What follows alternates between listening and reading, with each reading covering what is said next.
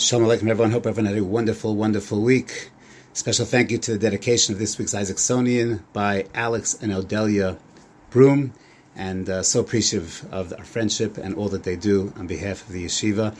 Okay, let's get to it. Rosh Hashana, Shabbos. So we know we don't blow the shofar this year on the first day of Rosh Hashana.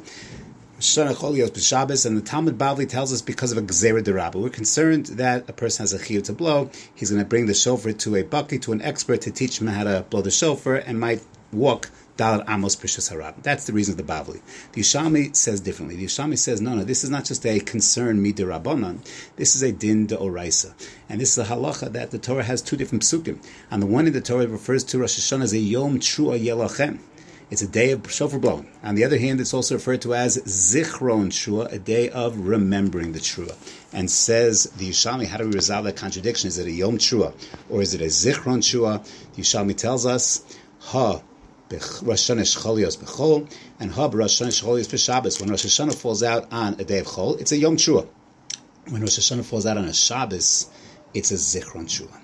So there seems to be, according to Yerushalmi, like two goals, two ideals. There's an ideal of a Rosh Hashanah where you blow the shofar, and there's an ideal of Rosh Hashanah where you talk about the shofar. A Zichron Shua. You can't blow, you don't blow, but you otherwise focus on shofar. It's still a day of shofar, but whether Yom Shua or Zichron Shua, there's some commonality, there's some common theme. And I think the answer is obvious, is that Rosh Hashanah is a Yom Tefillah. It's a day of connecting to Hashem, of being Mamlech HaKadosh Baruch Hu, and reaffirming, taking Hashem off the periphery of our lives and into the center of our lives. That's what it's all about. And the shofar call is a coronation, is a shofar blast calling us all to bring Hashem into the center. It's a tefillah. That's what it is, that we say, we blow the shofar in the middle of Shemona Esrei. It is a tefillah, but it's a wordless tefillah. And what the Torah is telling us this year, it's not, don't think of it as, b'diavad, I can't hear the shofar on the first day. No. There's two ways that we are supposed to connect. One way is through the shofar blast itself. That's a wordless tefillah, a silent tefillah.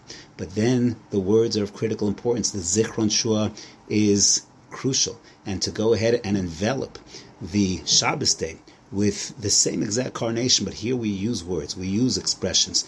We are Zechira is Bapeh, and we achieve that goal through Zichron Shua. The reality is that in another year, when we have 2 days of regular Rosh Hashanah without a Shabbos, it's also a Zichron Shua and a Yom Shua, because that's the combination. That's what the shofar is all about.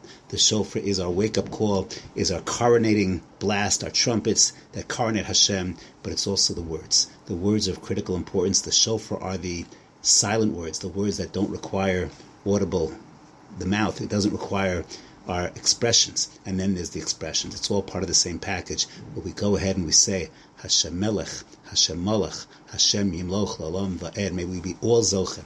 And I want to wish the entire Mevaser community a Ksiva v'Chasima Tova, a good Kaben Shliyor, and it should be a year of only Simcha, of only Nachas, of only wonderful, wonderful brachos for us, our children, our Mishpachos, and all of Klal Yisrael. Have a beautiful Yontif.